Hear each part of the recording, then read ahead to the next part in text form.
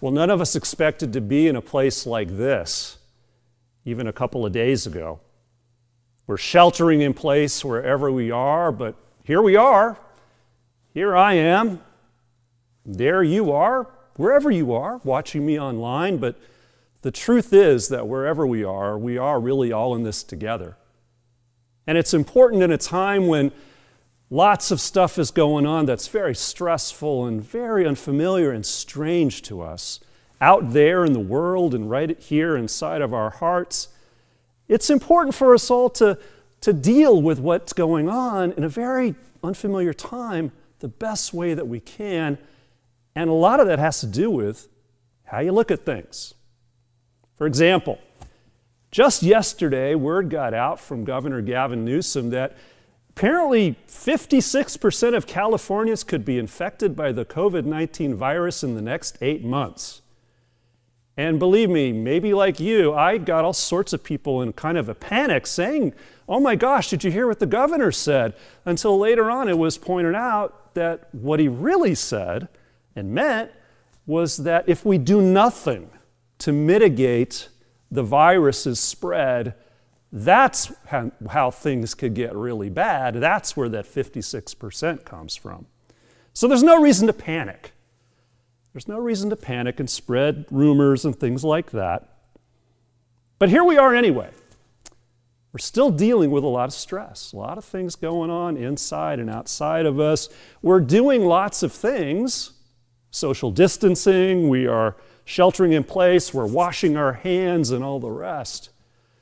Health authorities tell us that if we each try to do our best to follow the recommendations and the instructions that we're all getting, we lessen the risk of exposing vulnerable people to the virus and then getting them sick and then sending them to hospitals and overwhelming our healthcare system. And that's reason enough for us to keep our physical distance from each other, at least for a time. Doesn't make it easy, though. Absolutely not. It's not easy for me, it's not easy for you. And then there's this for all of us as Christians.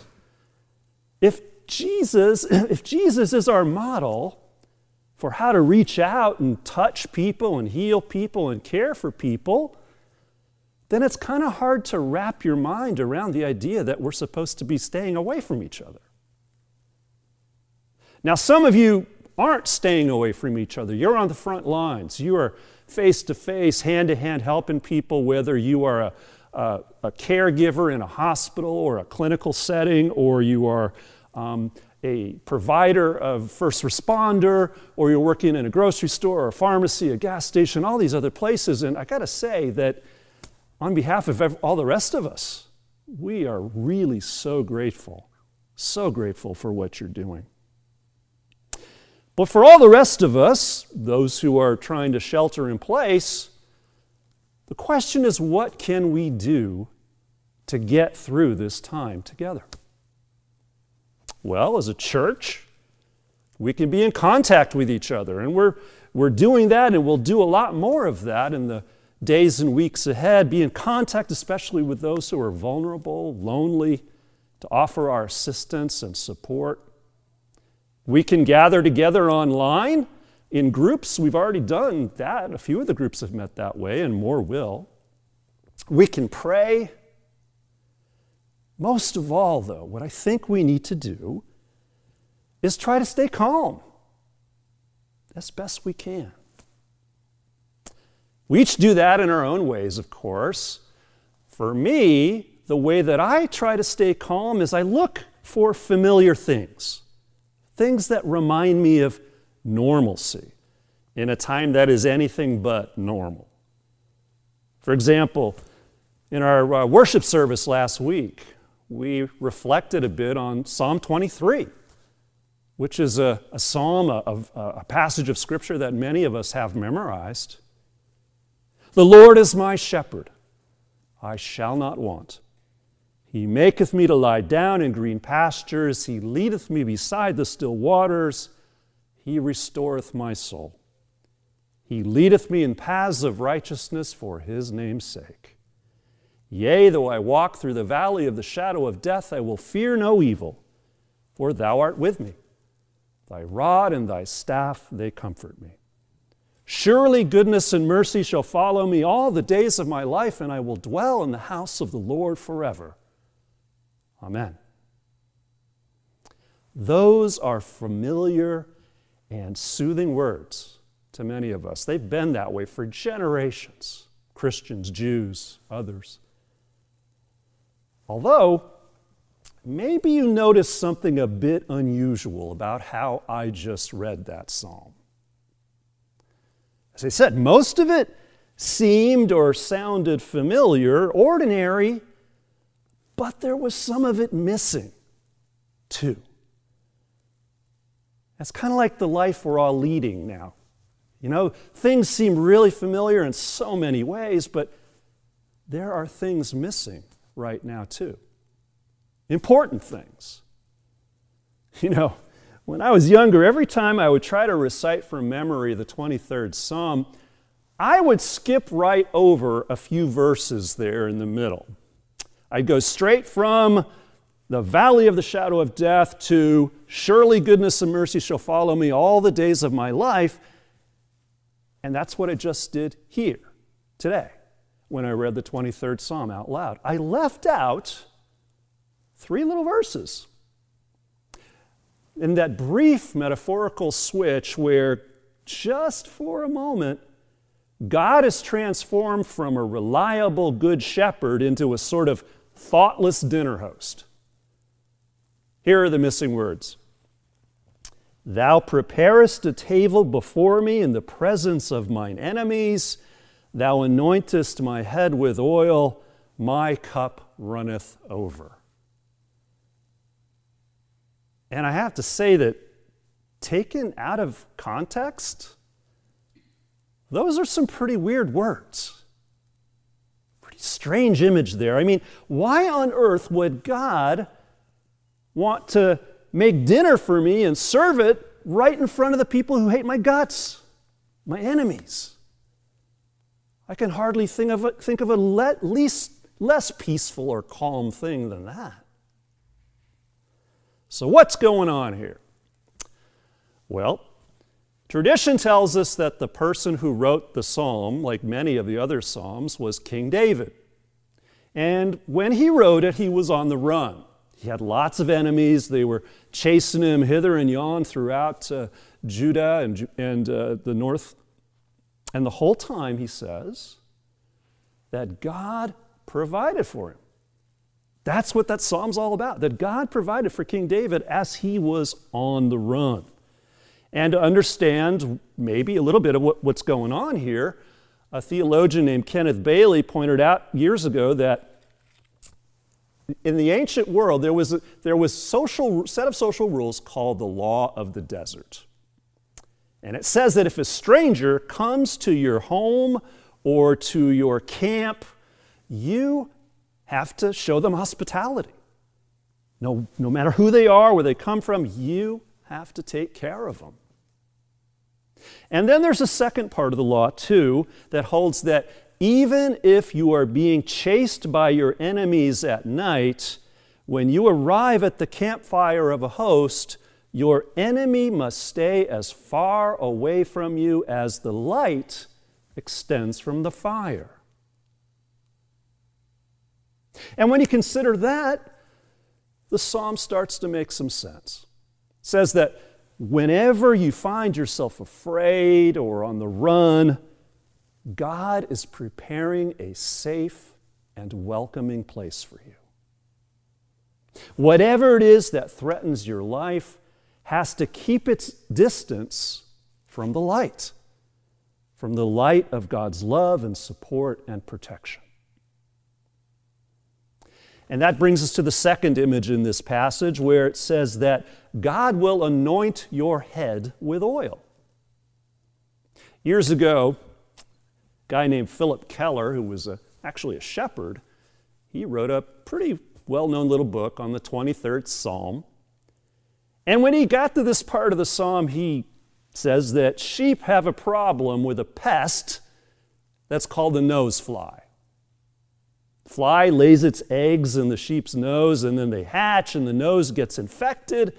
So 2,000 years ago, a good Palestinian shepherd would smear a mixture of olive oil or sulfur and spices on the sheep's nose.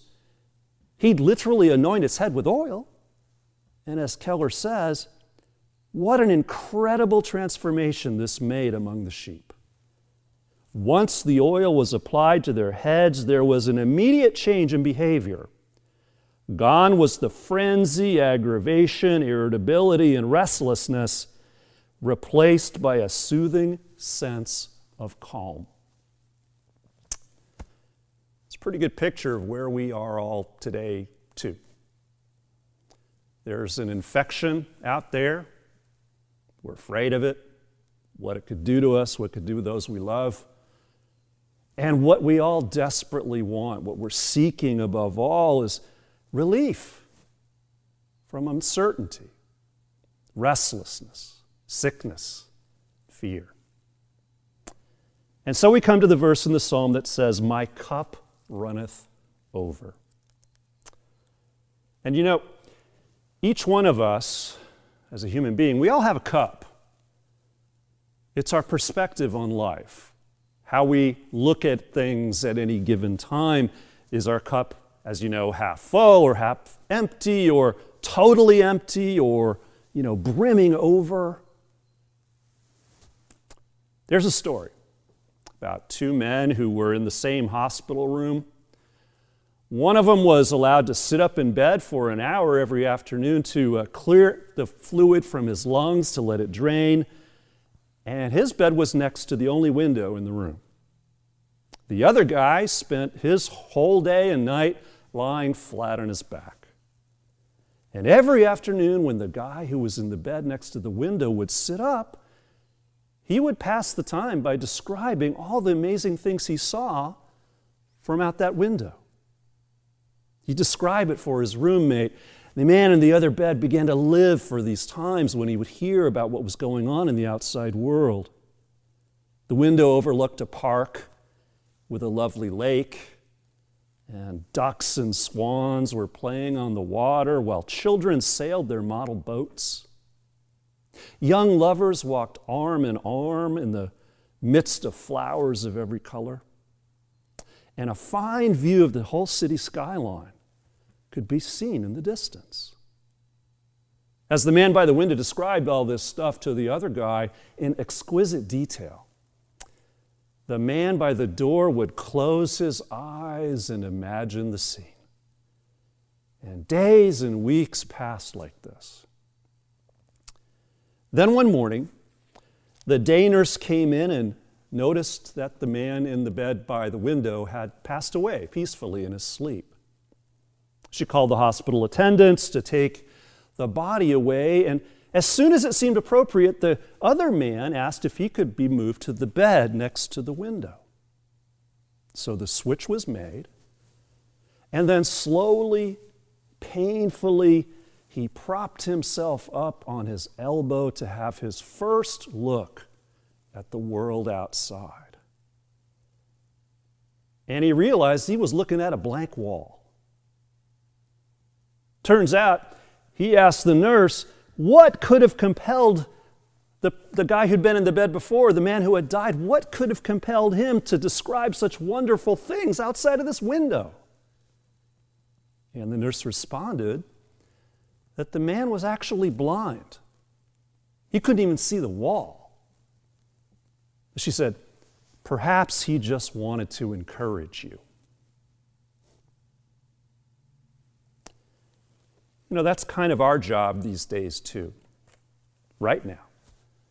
To take care of ourselves and each other, to take the barrenness of whatever it is that surrounds us, whatever has us beaten down or isolated or sick or afraid, to broaden our perspective as best we can and to find a place of peace and calm.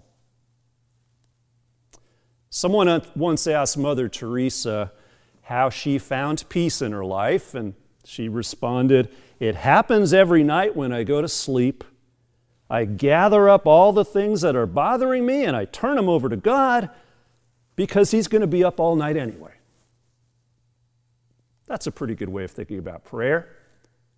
It's not the only way, of course. So this moment, today, I want to close by teaching you or reminding you of another way to pray.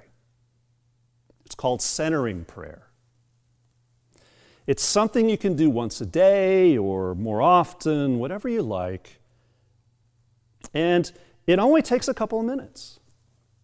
It can take 1 minute, it can take 5 minutes, it can take 20 minutes. And it's very simple.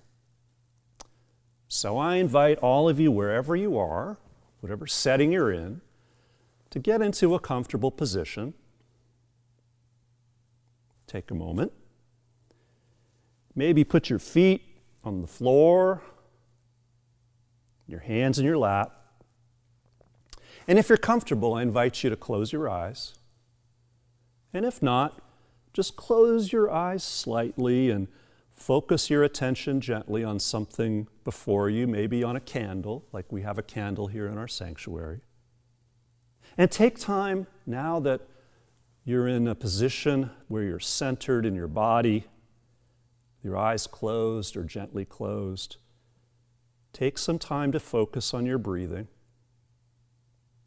just to quiet down your mind and your heart. We're just going to take about a minute in quiet. Focus on your breathing, the up and the down, this breath and the next.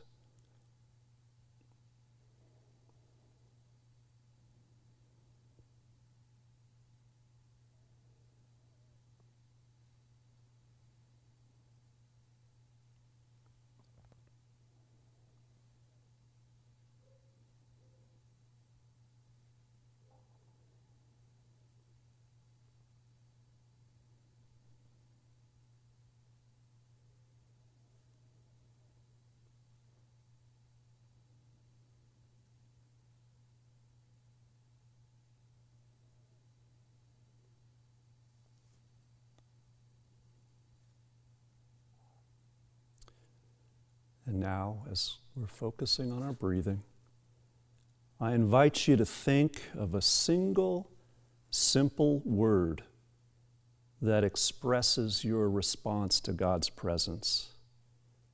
It could be something like faith, or Father, or Spirit, or love, or peace, or Jesus. Whatever it is, focus on that word and repeat it silently in your mind. And whenever you become aware of anything else coming up in your mind, just come back to the word that you've chosen. Try as best you can to focus on it. Distractions are natural, normal, unavoidable, but just come back to your word as best you can. And we'll take just about a minute to focus, to center on the Word and God's presence.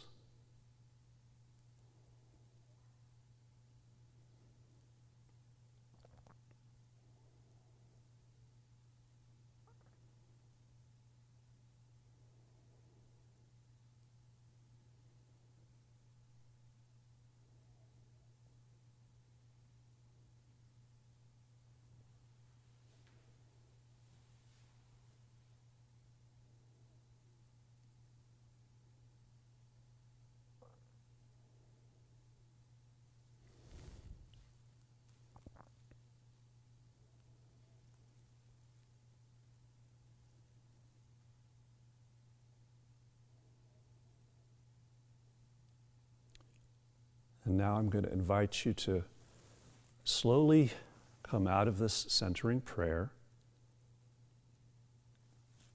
I invite you to open your eyes.